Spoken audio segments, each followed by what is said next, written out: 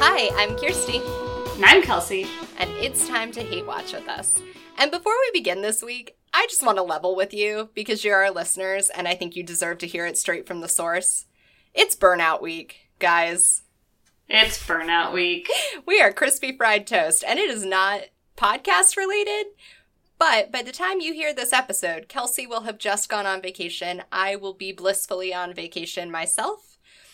And, it's the end of the summer, and, it got really fucking hot around here recently, which is, cool and all, but now I'm all sweaty all the time. We just have a lot going on. Nobody will give us enough hours in the day to podcast to you guys constantly. Yeah, all we're trying to do is podcast all the time. All the time. But then, other people keep wanting us to do stuff, and it's really hard.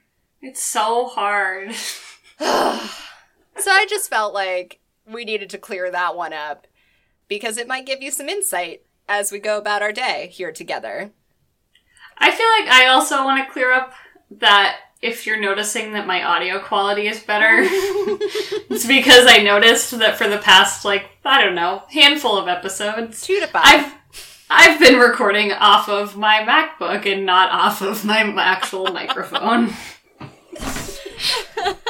So picture some asshole sitting there talking to a mic that isn't on.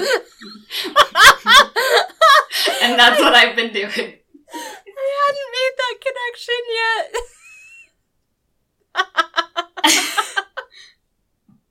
So, sorry for your ears. Oh my god. Oh, that's beautiful, Kelsey. What a life choice. There's just a lot going on over here. So, all of that said, thanks for being here. We like you. And we do like you.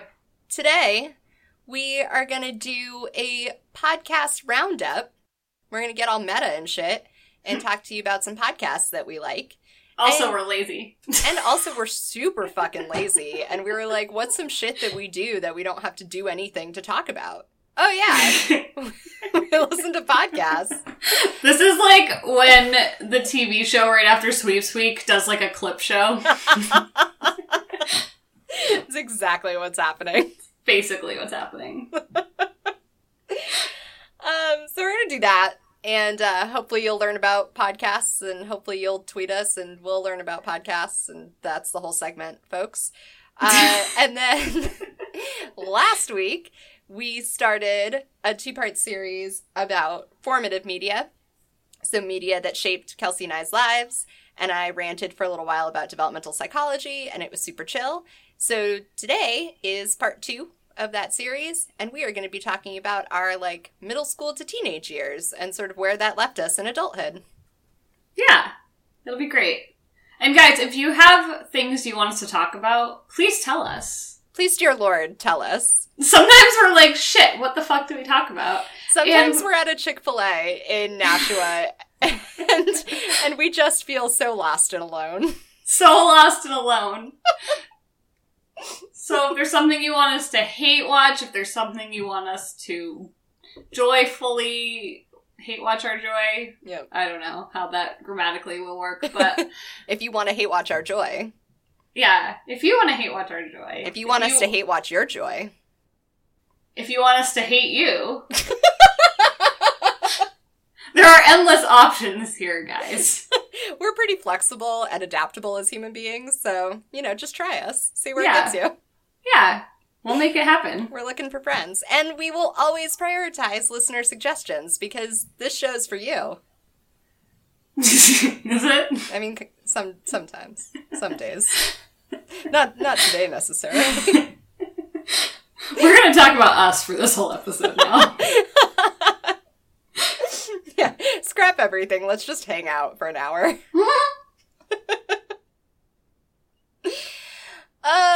All right. So let's talk about podcasts. Speaking of hanging out on the radio. Yeah. Before we get to individual suggestions, what are you looking for in a podcast there, Kels? So I listen to 100% of my podcasts in the car. Yep. Yeah, you're a commuter-only listener. Yeah, because I spend, like, 95% of my life commuting. So, what I'm looking for is something reliable that I don't have to go searching for, so something that's going to be interesting every single week. I'm looking for, I really like podcasts that hit, like, right in that 45 minutes to an hour time frame, which I know we don't always hit, so sorry. We're close enough. Maybe some people like it longer. That's what she said. And, and I look for it to be fun and light. I don't look for news necessarily. I don't look for politics necessarily. I don't look for anything that I have to use my brain for too much unless it's for something that I'm interested in. So my, like, side project interests, you guys know, because we have this podcast. Things like TV and culture and media criticism and general nerdery are things that I'm interested in. So if a podcast wants to give me that, I'm here for it. Nice. What about you? Yeah, I'm in a similar boat. The biggest difference is that I listen to podcasts when I'm at work, which is super bizarre, and I know that, but I get, like, a really limited amount of desk time during the week, and during that time, it's really difficult for me to focus. And now that I'm in a shared office space, it's hard to focus with just music, which used to be fine.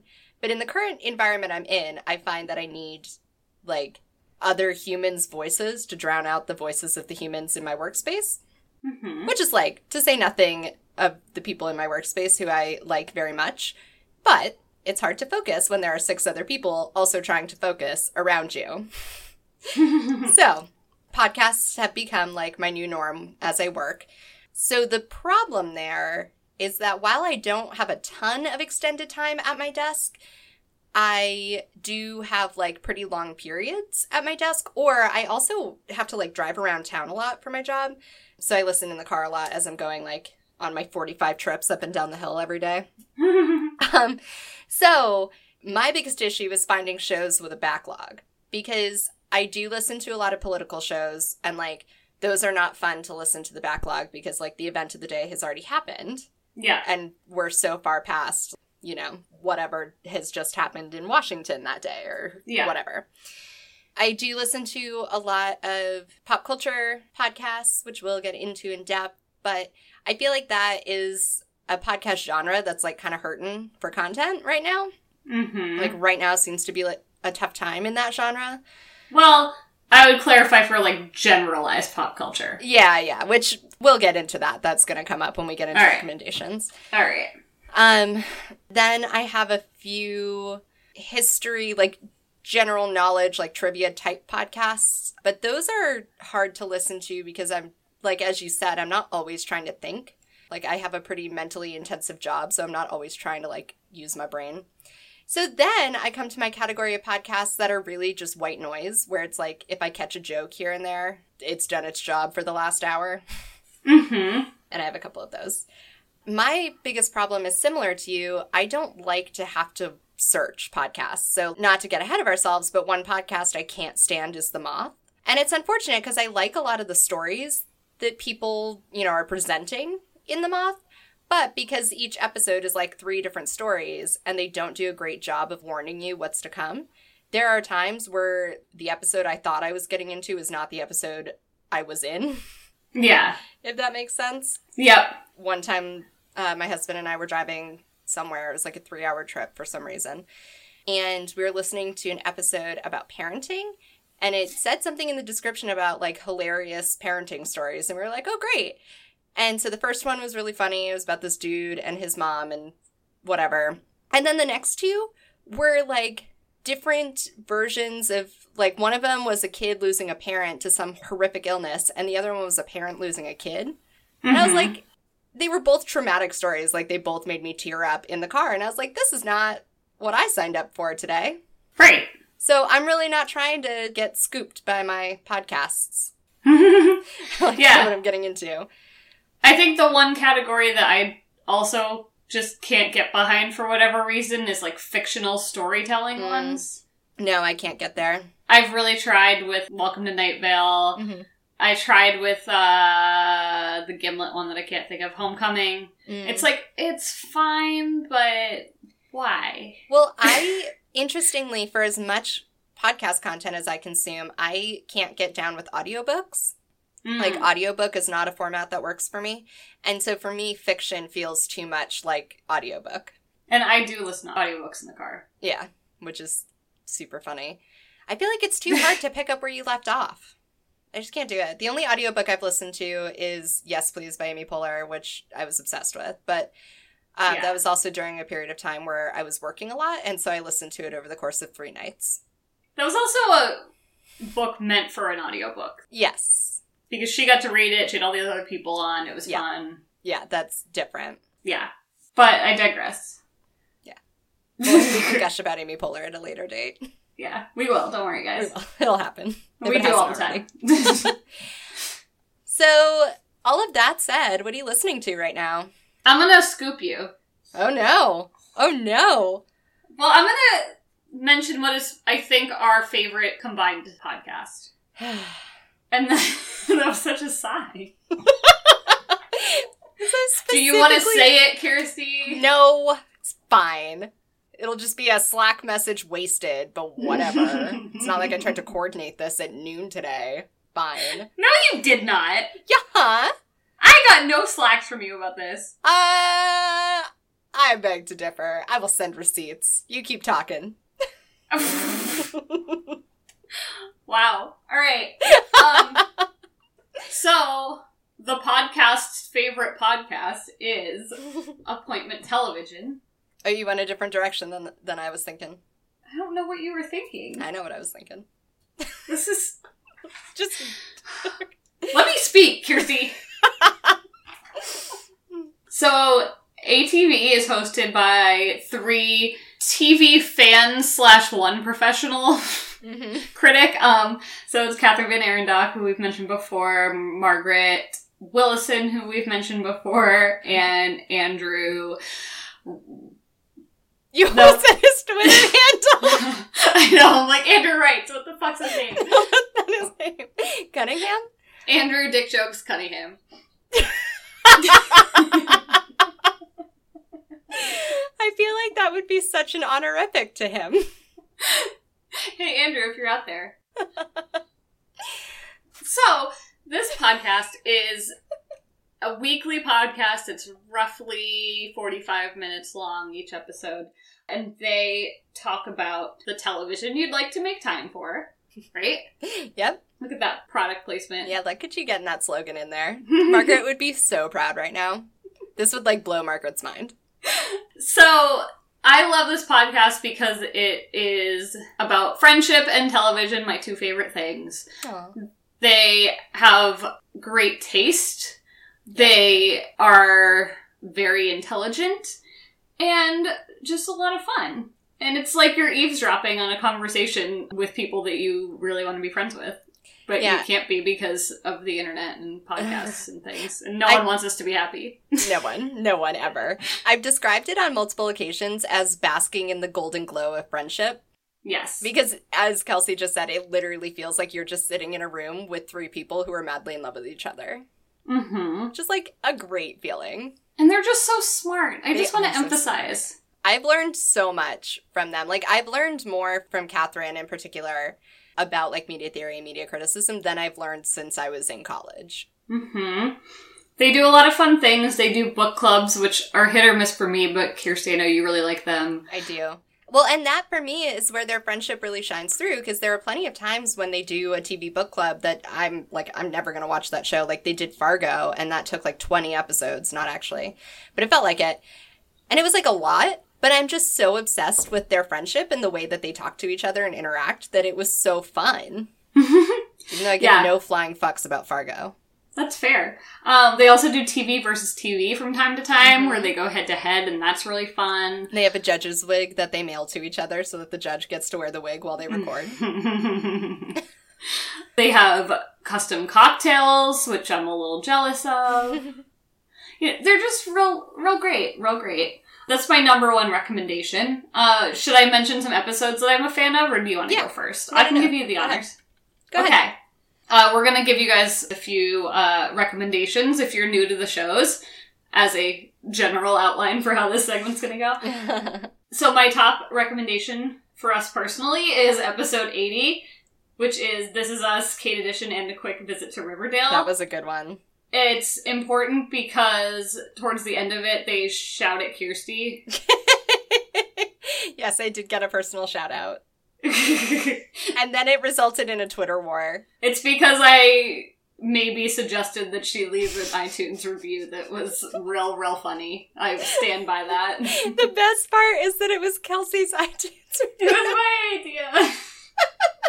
Because they were doing this thing for people who left iTunes reviews, and Kelsey had already reviewed, and then she was like, fuck, this is the best review, and I was like, I'm here, I'm ready. But the beauty of it was that, as much as that was my idea, Kirsty carried it through to a beautiful Twitter exchange that I couldn't have facilitated if I tried. Yeah, I had to bestow judgment and a sentence upon our gracious friend hosts, because they missed a reference that I made. It's true. Yep. Some other episodes that I'll call out quickly, episodes 38 through 42 are their Great British Bake Off book club for season 1 on Netflix. And that's pretty important for reasons that I think you guys understand by now. That's one of the places where I first learned about Great British Bake Off. Catherine is where I learned about Grand Design. So they just have good taste in... And they're the reason that we ended up watching Jane the Virgin for Pilot Palooza. Yep. So we have them to thank for a lot of the biggest shows in our lives. For basically our whole lives, yeah. Basically everything.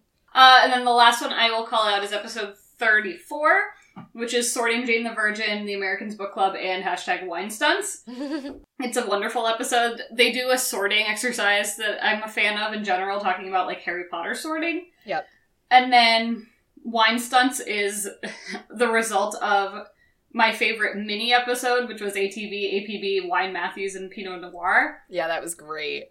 Where they learn about the wine show, which has recently become important to me, and have to tell us immediately, which I appreciate, because that was the urgency that I felt when I heard about it. And then they also learn about the Pinot Noir Titus Andromedon wine, and then the Wine Stunts episode 34, Andrew drinks a whole bottle of it over like the course of 2 episodes, and it's wonderful. It was so beautiful. Andrew, we do like you, even though we can't remember your last name sometimes. Aw, Andrew.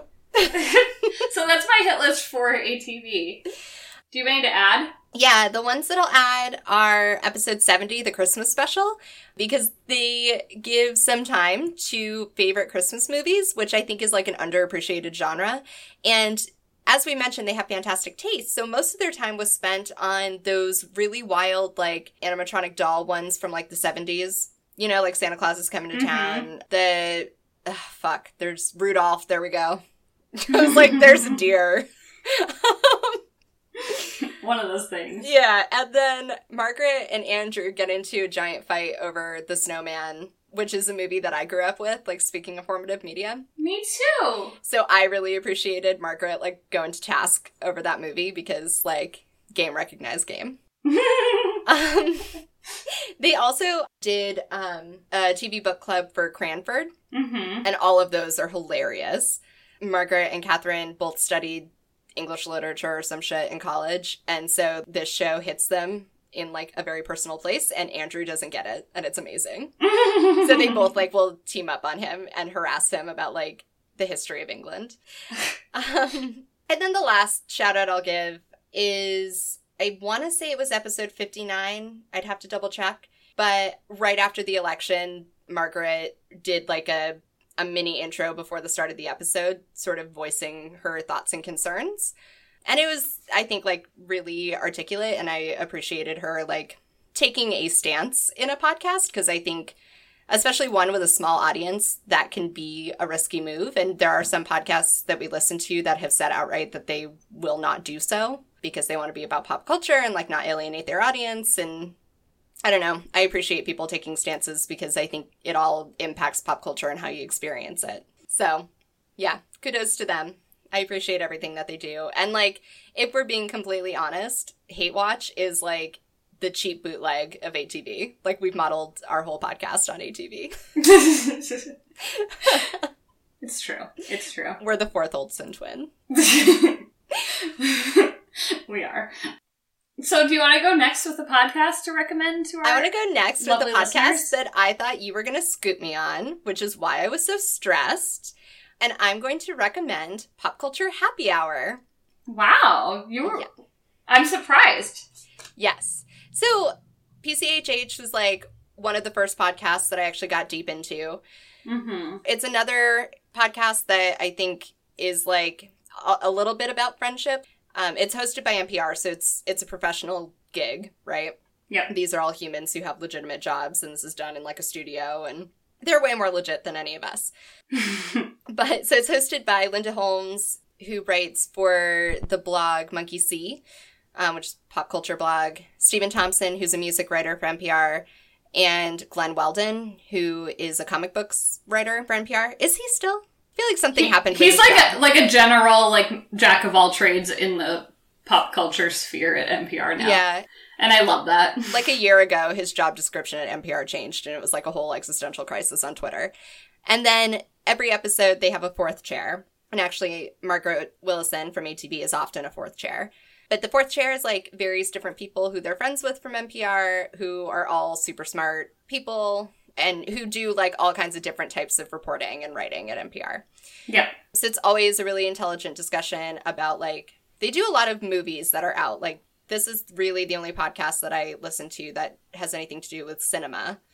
But they do TV shows. They do occasionally like books. Every once in a while, like particularly after South by, Stephen will have something to say about music.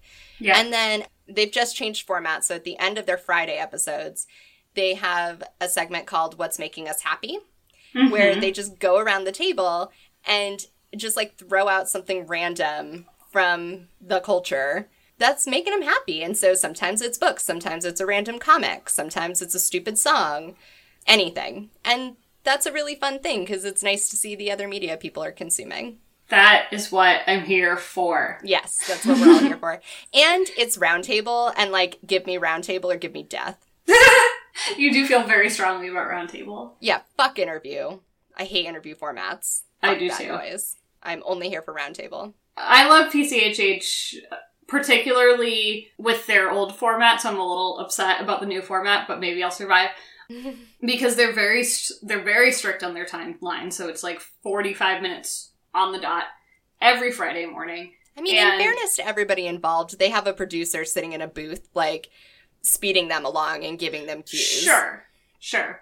But then, because it's such a tight timeline, they spend just enough time on a topic that whether or not you're interested, you'll often still carry through to the next topic or bother to listen at all. Yep. So I don't care about like whatever blockbuster superhero movie is out, but it's enough that I'll still listen, and I feel like it gives me enough of working knowledge of whatever it is that people are talking about that I feel informed and I can participate in a conversation. Yeah. Which I really like. Yeah, it definitely has the power of, like, explaining memes to me without meaning to. Like, just because, as you're saying, they give you just enough information that you can then understand, like, what Tumblr is joking about or whatever. Yeah. It's a bad example. I'm not on Tumblr anymore. Whatever. Yeah, and they're, again, like, they're all good friends, so we follow all of them on Twitter, and, like, they're constantly talking to each other, and they're constantly making jokes with each other. And so in case you haven't noticed a theme, like, that's also a thing that we're here for. Oh, yeah. Speaking of which, my favorite episode it's from, I want to say not last Super Bowl. No, it's but like the one two before. Super Bowls ago. So that would have been Super Bowl of 2015, I believe. You don't know the number, Kirsty? Super Bowl XLIV76. I had this moment of panic, like, wait, what number? Like, I gave you a year. Sports. I don't do the sports ball. So Kirsty, that joke is offensive.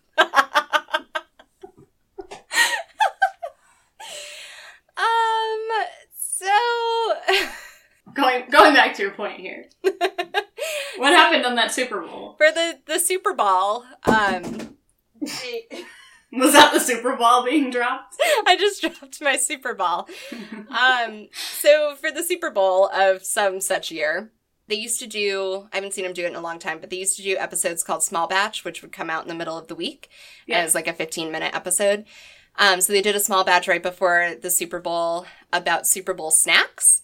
And they just went around the table and talked about their favorite party snacks. And that was the episode where we learned that Steven has an annual tradition that he's been doing since he was like in college called the Chicken Bowl, where people just make a million different kinds of chicken wings. And then it's a competition to see who can eat the most. And he, like, went into great detail about the importance of room setup in Chicken Bowl and making sure that you have, like, different zones of the house for a Super Bowl party in general. But, like, as it related to Chicken Bowl and, like, making sure you had enough chicken types in different parts of the house. And then he makes a really charming joke about it getting sadder and sadder as, like, people get older and older. That I had been trying to get into Pop Culture Happy Hour for a while, and that was the episode that sold me. I love that. So go back and listen to it. Small Batch about Super Bowl snacks. That was a really great episode. I love that. They also just did one about that space movie, Valerian, whatever. I always get confused because it's the same as that language in Game of Thrones. That was a good episode too. Get you a Valerian that can do both.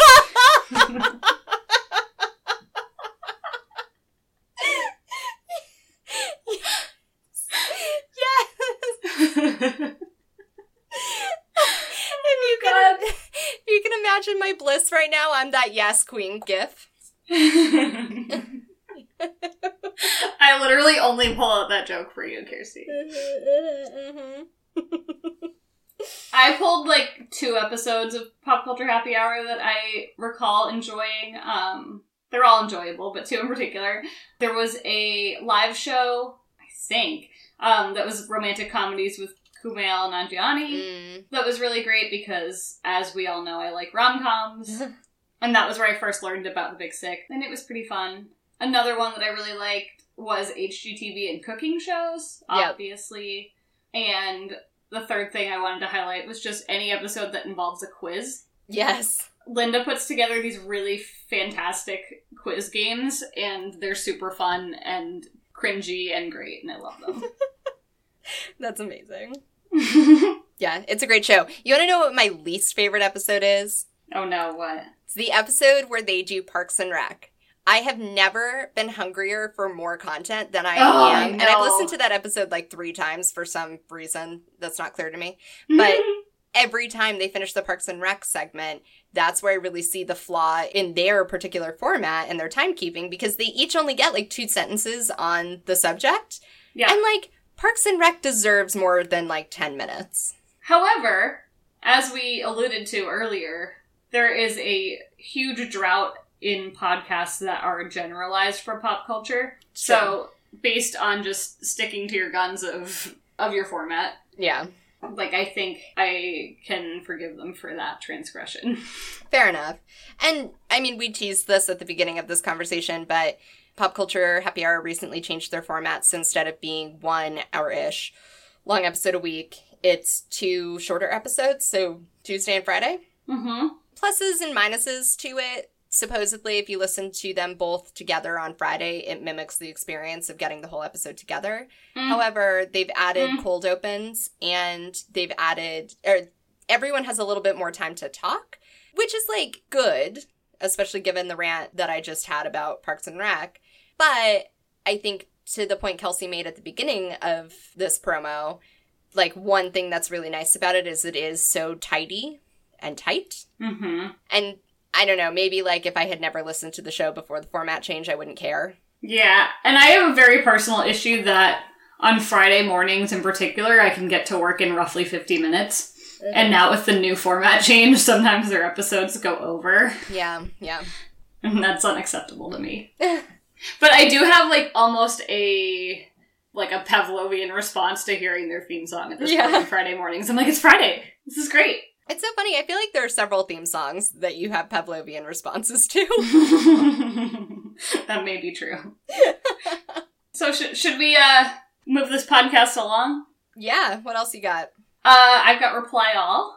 I was just getting my Reply All episodes right now. Perfect. Yeah. Reply All is a podcast loosely based around the internet. It kind of goes up and down. So it's hosted by Alex Goldman and PJ Vote. Thank you. I'm never going to get these names. And they do a mix of things. Sometimes they are goofy. Sometimes they are serious reporters. It depends on the day. They have a handful of producers that do a lot of reporting as well. The majority of the reporting lately. Yeah. But they're a lot of fun. They're like longtime friends who do this podcast, so they have some good rapport between them. They are pretty segmented, and my favorite recurring ones are Yes, Yes, No. Yep. Where they explain a meme of some sort, or like a tweet coded with many memes to their boss, and they try to get to yes, yes, yes of understanding. And the other segment I'm super here for is Super Tech Support. Yeah. Several of the example episodes I pulled out are Super Tech Support examples. Do you want to shout out your examples? Sure. So the last two episodes, 103 and 102, are a continuation of the same story. They're so good. They're really good. Alex is investigating a scam phone call company from India, and it gets weird. So that was a good one. 99, Black Hole, New Jersey, is about a, like, shipping company that is essentially, like, stealing people's stuff during the fulfillment process and shipping it abroad. That's a fascinating episode. And it's in a similar vein, actually, to the ones about the call center in India. Yeah. International scams and whatnot. Episode 77 is The Grand Tapestry of Pepe, which has a yes, yes, no about Pepe memes. Yeah. But they, like, go in and investigate, like, why Pepe was a thing that happened to the internet. Number 76, Lost in a Cab, is about taxi scams. And scammers who use fake taxi websites to get money out of people who've lost shit in cabs. That's a fun one. Two more. Episode 45, The Rainbow Pug. So this is about a woman who, like, accidentally gave up her pug, and then it ended up for adoption, and they were, like, trying to get the dog back, basically. And episode 7, going way back to the beginning, is This Website is for Sale, and it's a giant investigation of website domains. And Those it's are fascinating. all good ones. Yeah. Yeah, Reply All's really good if you want to, like, learn a thing or two, but have it be really fun and light and about the internet and a little nerdy. In addition to Long Distance, I also called out number 82, which is Hello, which is one where they took phone calls for 48 hours straight, right? Yep. They had just, like, a call line set up, and you could talk to them about whatever you wanted, and that was really fascinating. We both wanted to call in and chickened out. I didn't have anything to say, but apparently it didn't matter by the end of it. Yeah. That was just, like, an interesting experiment in life. Yeah. And then for Super Tech Support, I highlighted number 53, In the Desert. It's about the way that... the word's not coming to me. Some technical thing that I'm losing my Is that the mind one with over cell now. phone signal? And how, like, everyone's, it's like, about Find how- My iPhone, like, leads to this one guy's house? Yeah, what's the word for your IP address? There it is. Yeah, that's So they're all defaulted, I guess, to this one place in the middle of the country. And so these people who actually live there are like, why do people keep coming from my house looking for their phones? We don't have their phones. So it goes into that, and it came up randomly in conversation with someone. I don't know who, but I knew the answer because of Reply All. That's awesome. Yeah, So they it was did a big episode about, like, phishing scams, and they, like, not only phished their boss, who's the one they always have to do yes, yes, no's for, but they ended up phishing, like, the CEO of their company. And it was good because, like, everyone out there, and this was the point of the episode, everyone out there in these our modern times thinks that they're safe from phishing scams, but phishing scams are super sophisticated these days, and no one is safe. Yeah, they seem to be moving into this, like, Superman for the everyman on the internet type of positioning. Yep. Yeah. Which, I'm here for it. Yeah, we all need it, I think. Yeah. You want to throw a show out there? Yeah, my next one is kind of dry, but it's a podcast from the Washington Post called Presidential. Yeah. And they did it from sometime in January of 2016 to November of 2016. It ran for 44 weeks because of the number of presidents. and ended the week of the election. And it basically chronicles the life and legacy of each president. And the whole point of it is that there's, like, a series of presidents in, like, the 1800s that everyone, like, knows nothing about. And then it was also recognizing that then there are the presidents that everyone knows stuff about, like Washington and Lincoln. And it was questioning, like, for the ones we know about, how much of the legacy that sticks in our, like, cultural memory is true or valid, and how much are we missing? And for the ones that we know nothing about, like, what should we know? So 2 interesting episodes are the one on Garfield and Taft. Okay. Both random presidents that, like, everyone forgets about. But Garfield's story is really interesting. How he came to power is interesting. And I didn't know that he was assassinated. And he was assassinated, like, pretty early into office. So that's really interesting. And then Taft also has an interesting story and was, like, really not that interested in coming to power or having it, and was, like, driven by everyone else in his family. And, like, it's fascinating to think about someone becoming president who might not have wanted to, because that would never happen in this day and age. And so, especially for the earlier presidents, there's a lot of stuff about, like, their marriages and their relationships. And then there's, like, some fun cultural tidbits. Like, for the very early presidents, there's a little bit of time spent on, like, you know, figuring out how to host state dinners with monarchs when you are no longer a monarchy. Yep. And there's a little bit of stuff about first ladies and the role that they've played. There's a little bit of stuff about, like, the history of the vice presidency. So you get, it's a good thing to listen to if you have a half hour to kill and want to be brushed up for trivia. Nice. Yeah. All right, I'm going to do one more because we're going real long on this segment. I'm going to be the producer today. I'm going to do one more, and then I'll just shout my list out for the rest. Cool. So, my last one is 99% Invisible, which is hosted by Roman Mars, who is the Kevin MacLeod of radio podcasts. Ain't that the truth? They actually got Roman Mars to do a voiceover for one of the episodes of Presidential. Look at that. Yep. Crossover shit. So, if you want a podcast with a good backlog, this is definitely the one. It's been on for a real long time. They do very short segments, roughly 30 minutes, about architecture, infrastructure, design, sound, things that are in your everyday life, but things you don't often think about. It's super interesting. I always get a new episode and I just know I'm going to learn something interesting. I don't necessarily have any knowledge of what they're going to talk about, but it's very different than anything else I listen to, and the attention to, like, sound detail is very interesting in the show. I have a lot of favorite episodes because I feel like I learn a new piece of, like, Jeopardy trivia every time I listen. Yeah. But some of my favorites are H-Day, which is about when the whole country of Sweden, my motherland, switched from driving on the left side of the road to the right side of the road. Oh, fuck. In one day. Oh my God. No incidents. That's wild. There is one called Separation Anxiety about how they do trash collection in South Korea, which is fascinating. There is one with McMansion Hell.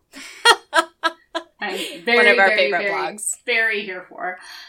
There's one about the sound of sports and how sports productions capture different sounds and different types of microphones that they use, which was interesting to me, but probably not to you, but maybe. And then there was one that was like the introduction for me to 90% Invisible about flying food, which is about how they do, like, mostly fast food, but really all food for advertising and how that started.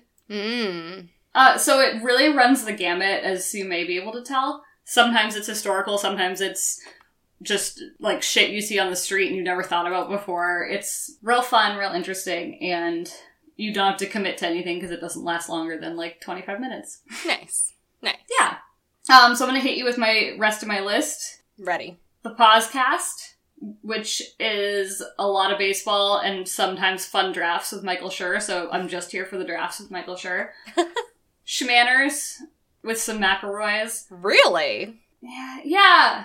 I'm shocked that you listen to a McElroy property. I don't like it. But you listen to it. I just have beef with the McElroys. She has so much beef with the McElroys. Oh, God, I just can't stand them. But I listen to their podcasts, so whatever. You're so wild. Vulture TV podcast, especially the old shit with Margaret Lyons. Although that one has just ended because there's right now, like, a move away from, like, general interest podcasting, which is unfortunate. Yeah. I don't think it'll last forever, but it's unfortunate. Right. We've mentioned Nerdette recaps Game of Thrones with Peter Sagal before. Oh, fuck yeah. Gotta mention that. How I Built This, which is an NPR production, is sometimes interesting. It's about how, like, different businesses were founded, and they talk to the people who came up with their, at the time, idea that pushed boundaries in the industry. And then there's a new one that Radiotopia's put together called Radiotopia Showcase. There's only one episode out right now, but basically they're taking ideas of podcasts that are interesting for a few episodes but wouldn't be sustainable for a full podcast and giving them a platform. Ooh, fun. Yeah. And then I'm also going to call out Beer with Geeks with our friend Frank, who may or may not be listening to this episode. But who's, like, an independent podcaster hero. Yeah. All right. Do you want to hit me with some of yours? Yeah. You get one more because I scooped you. I only have a couple more, actually. Like, as much as I listen to podcasts, my list is, like, pretty short because I've been disappointed a few times. But I listen to Reveal, which comes out on Saturdays, and I appreciate Saturday podcasts, but it's an investigative journalism podcast, and they have covered a whole bunch of crazy shit. My favorite episode was the one about, like, sexual crime related to the pot industry in California. But they cover a whole bunch of stuff, and they're really great. Pod Save America and Pod Save the People are two of my favorite political podcasts. Pod Save America is a bunch of former Obama communications people and speechwriters, and they are hilarious.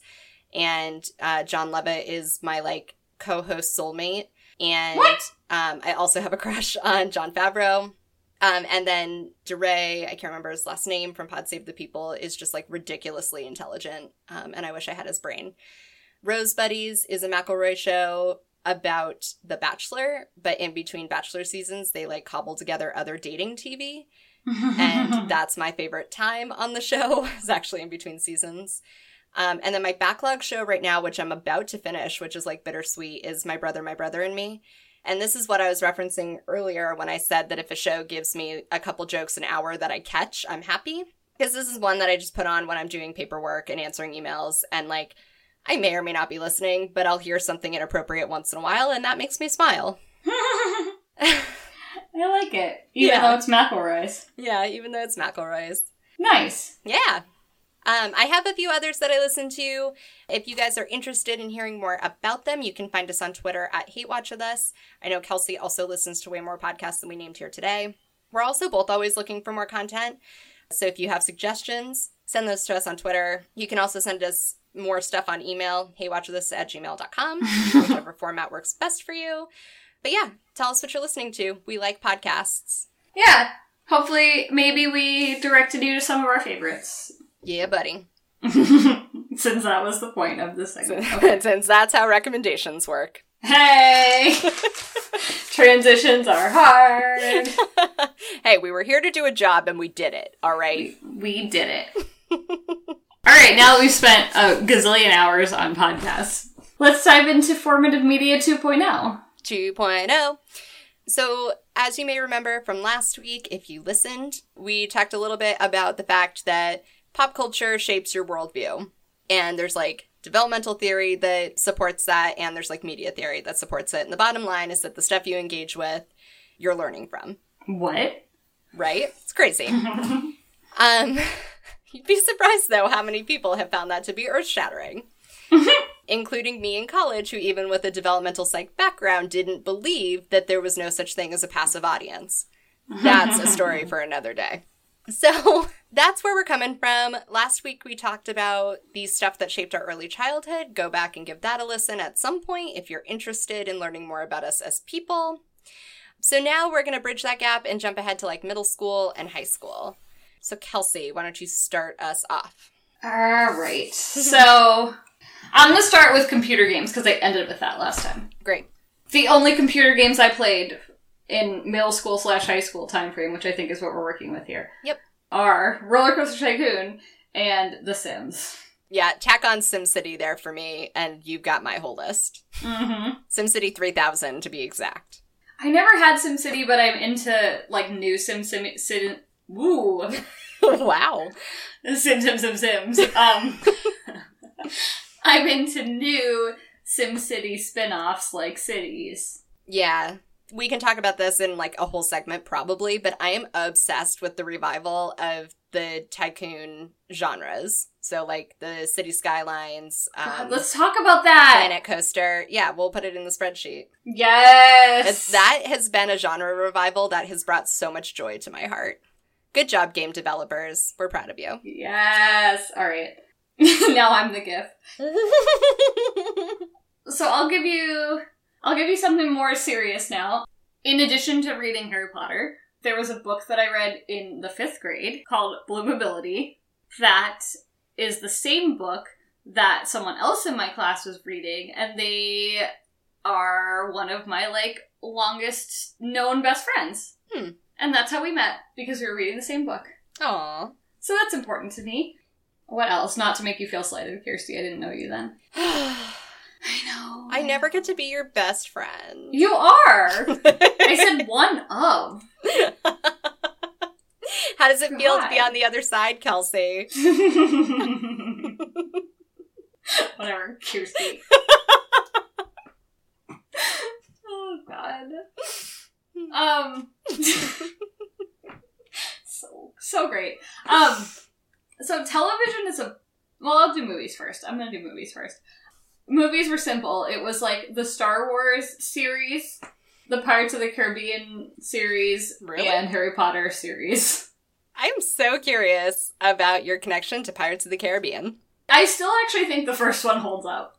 Really? As a standalone piece of media, it never needed sequels. I'm with you there. It was fine on its own. Yes.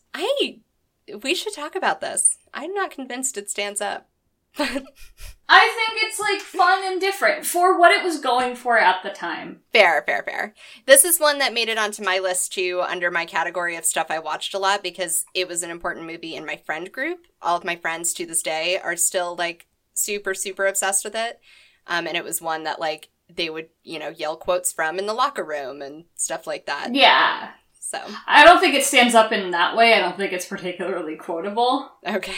However, I think, like, as an individual piece of media, it's fine. I mean, like, if we're gonna be, like, real talk, Harry Potter and the Sorcerer's Stone doesn't stand up on its own. Let's not talk about Chamber of Secrets. Fuck you, Chris Columbus. You guys will have to join us for Columbus Day to get the full scoop there. Yeah, that was a light preview. To explain Star Wars, I only found out about it in middle school. I mean, if it makes you feel better, I still haven't technically found out about it. Really? I've seen, like, a Star Wars, maybe 2. A Star Wars. Go see a Star Wars. Yeah.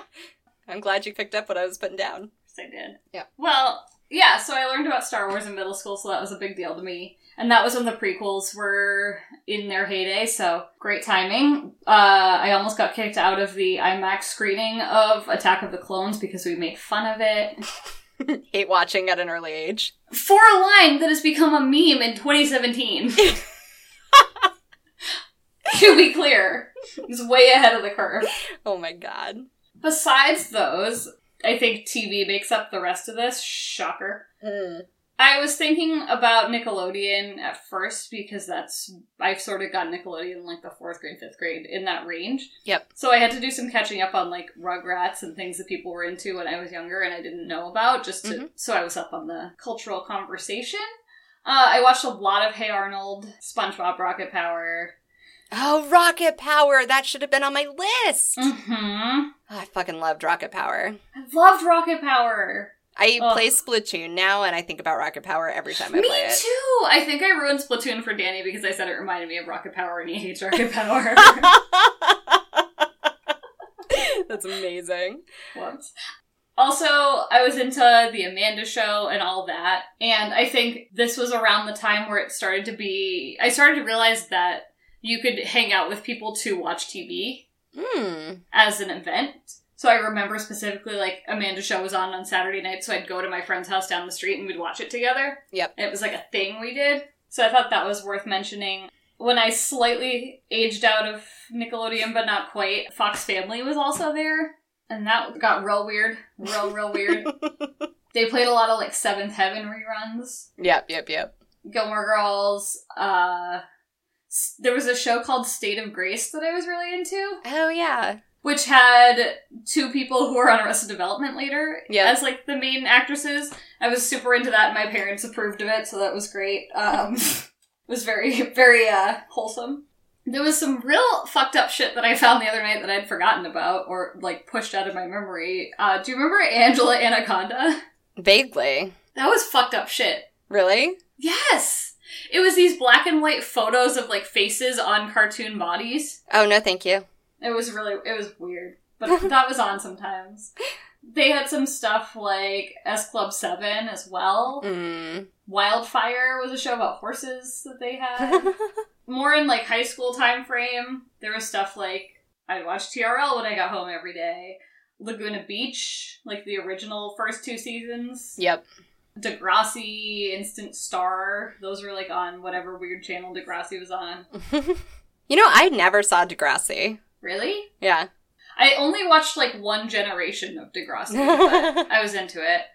One Tree Hill was a big deal for me because I did not watch the OC. I watched One Tree Hill, and it was important to decide, just like it was important to decide if you were NSYNC or Backstreet Boys. Yep. I saw Tyler Hilton in concert, and he signed my ticket. I still have that ticket.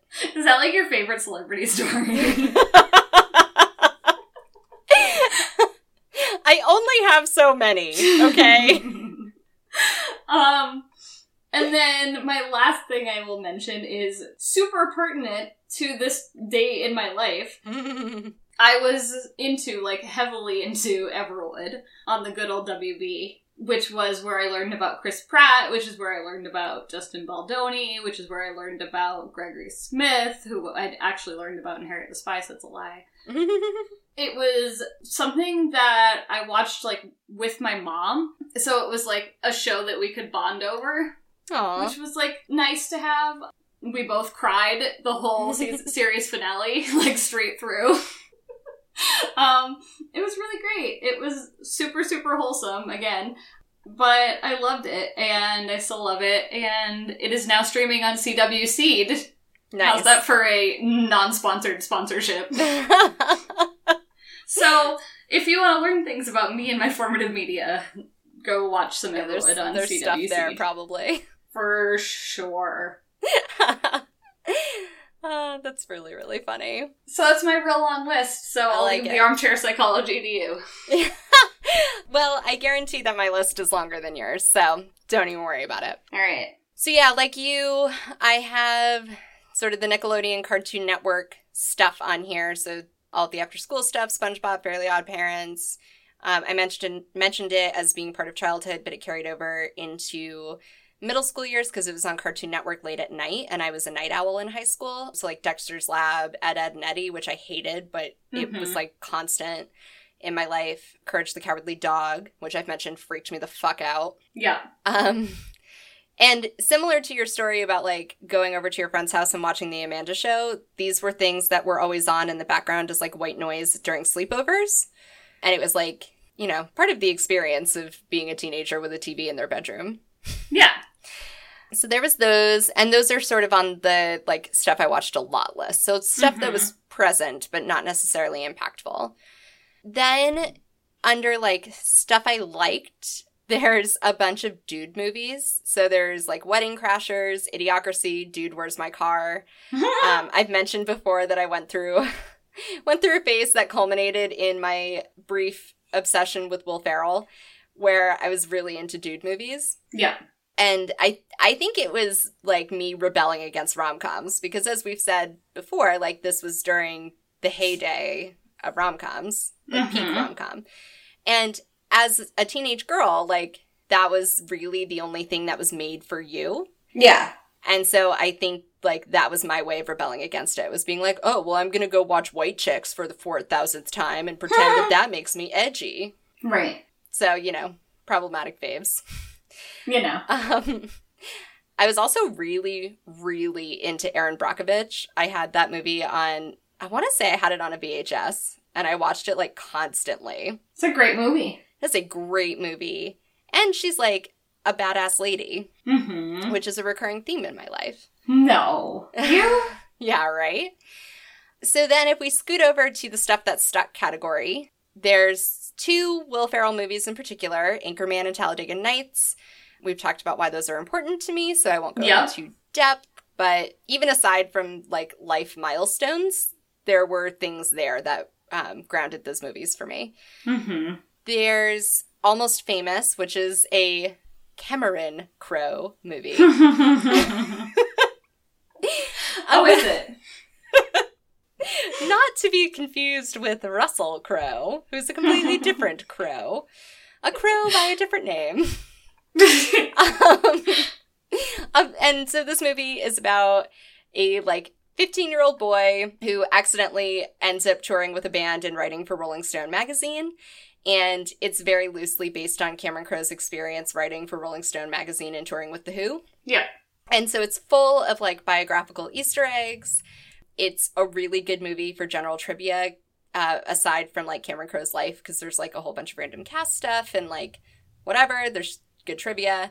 And it's set in, like, the 70s. And I mentioned last episode that when I was a teenager, and I don't know if this is true everywhere or just where I was, but it was, like, cool to be into, like, classic rock, particularly of the 60s and 70s. And so there was, like, some cachet that came with this movie. For sure. Kate Hudson also plays, like, everyone's favorite manic pixie dream girl. Yeah. Who was, like, my style icon for a long time, even though I, like, never achieved it. I don't know if I'm laughing more at that being your style icon or more at, like, picturing you trying to... Yeah, right? Trying to emulate I mean, like, it. the first time that I realized that I couldn't get my hair to curl and I would never be able to pull off a crop top, like, that dream died. But I was thinking more of, like, the flowy, feathery vests. Oh, yeah, no, I was there for a period of time. You didn't know me back when I was a hippie, but that happened. Yeah, that's true. I owned a lot of peasant skirts at a period of time. Oh, boy. Yeah, so Almost Famous is interesting to me because, as I mentioned last episode, That Thing You Do was an important movie for me growing up, and those are both band movies, and sort of have some, like, similar ups and downs. Yeah. Like, similar types of soul-searching and similar themes about fame and friendship and what's real and what's fake and whatever. So I feel like it's interesting that, like, my formative years are bookended by two band movies. Let's see, what else do we have? Elf, which sounds ridiculous, but that was, like, an incredibly important movie to me and still is. I watch it year-round. Also a Will Ferrell movie, shut up. I saw that movie, like, 3 times in theaters, and one of the times, one of my friends lost a tooth. Oh, God. Which was hilarious. She was old enough to be losing teeth naturally. It was fine. Okay. She's, like, 4 years younger than me. Oh, God.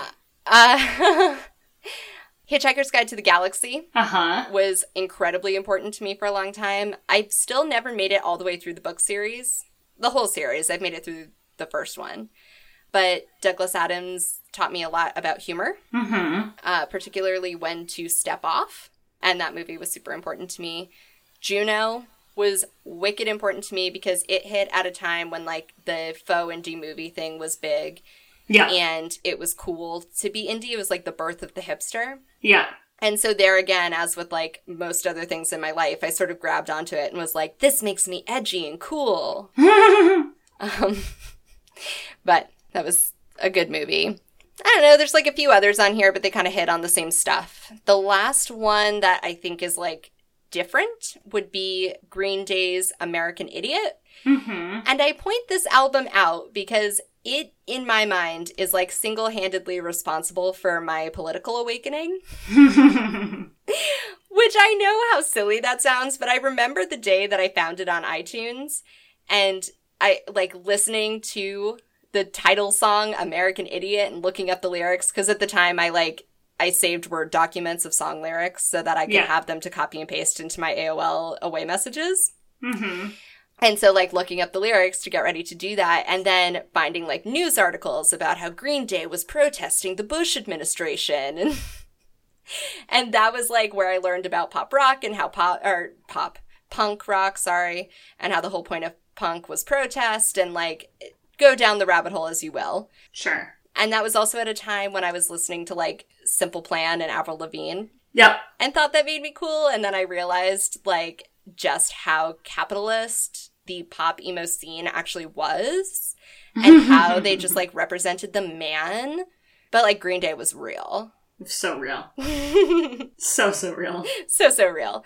And from there, like, you know, that all sounds trite and silly, but, you know, it was, like, the series of questions in my mind. So, like, why are they protesting the Bush administration through music? And then, like, finding news articles, and this was, like, when Enron was collapsing, and everything was going to shit real fast. Yeah. And, you know, I went down the rabbit hole of reading all of those news articles, and then I started keeping up on the news, because at that point I was invested.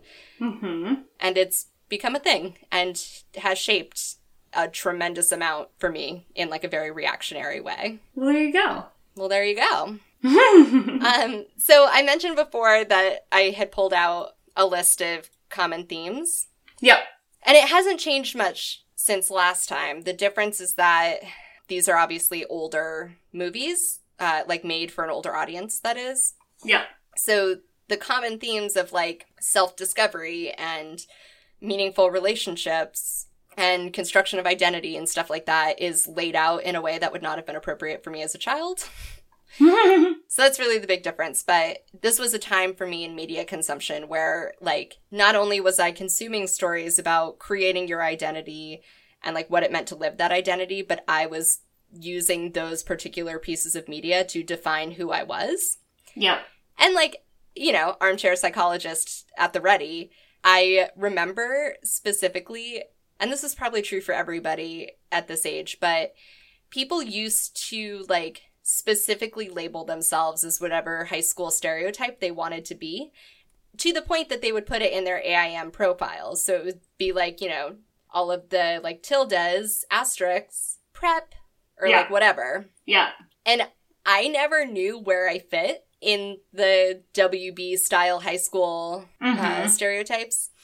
And so for me, a lot of what these movies and music and media was, like, me trying to figure out, like, according to all of these texts, these are archetypes of humans, and I am none of these particular types. Yeah. Which I think also, like, sparked my interest, especially in college as I started actually studying media for real, sparked my interest in representation. And which is why I, like, reacted so strongly to Jane the Virgin. Mm-hmm. And why I talk so much about, like, what it feels like to see stories actually represent me in particular. Yeah, there's a lot here. And then a lot of things around, like, friendship themes in particular. And as may come as no surprise, like, a lot of things I've been attracted to over the years are depicting unconventional relationships, be they family or friendship or romantic.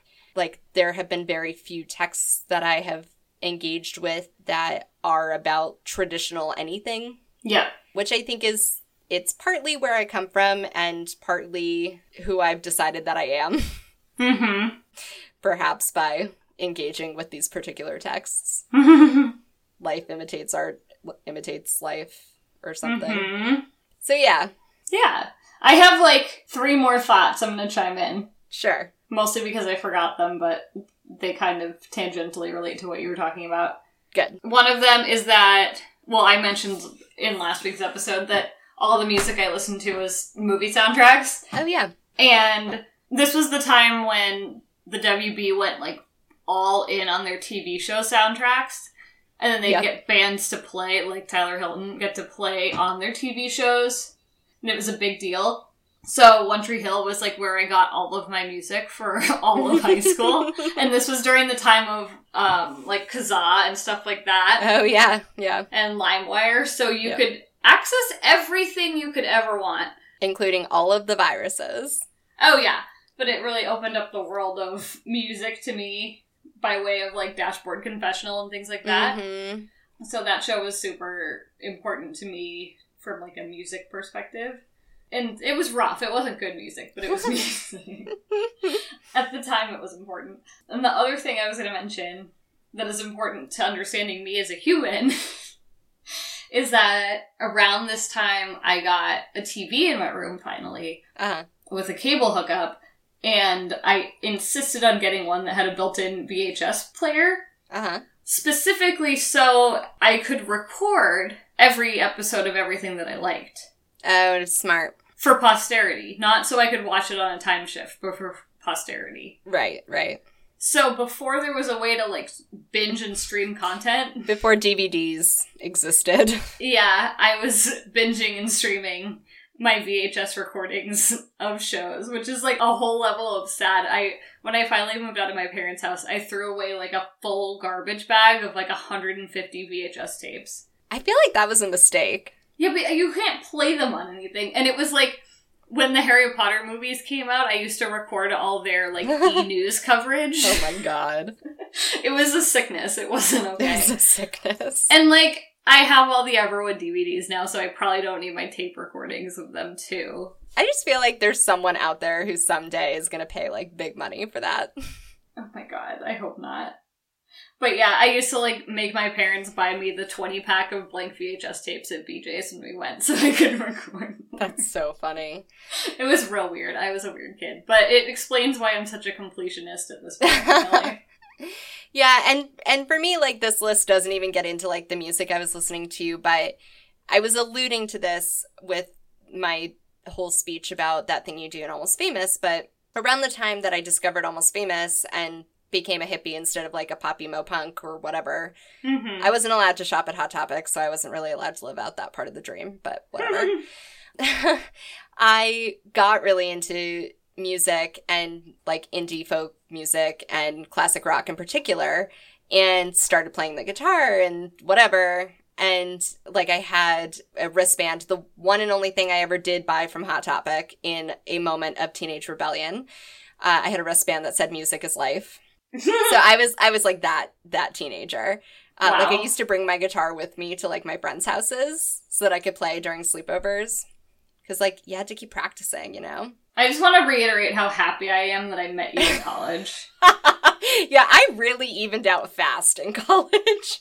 I'm so, so happy. I don't know what happened to me in my senior year of high school, but I evened out real fast. I've never once seen you take out your guitar to show off your skills. Yeah. Yeah, I don't like playing in front of people. It's possible I learned a thing or two during that time. Thank God. Thank God. I may or may not learn from feedback as it's presented to me.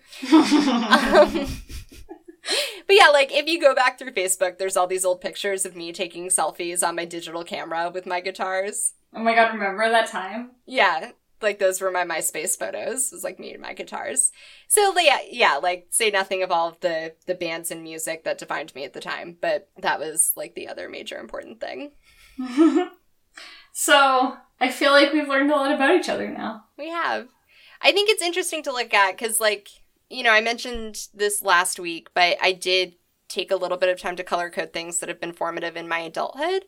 There's, like, a couple of random things because they have memories associated with them. But in terms of, like, things as instructional texts, I've landed with Parks and Rec and Jane the Virgin as being, like, the two things that define media consumption in my adulthood. Mm-hmm. And I think it's an interesting culmination because if you look at it as an arc from where we start in early childhood and what I was watching and interested in then, so let's pull Anastasia as, like, the one constant there. And you go through, like, all of my horrible phases where I thought Joe Dirt was funny, and you end where I'm at now. Yeah. I think it, like, creates a full portrait of, like, what has remained important to me over time. Mm-hmm.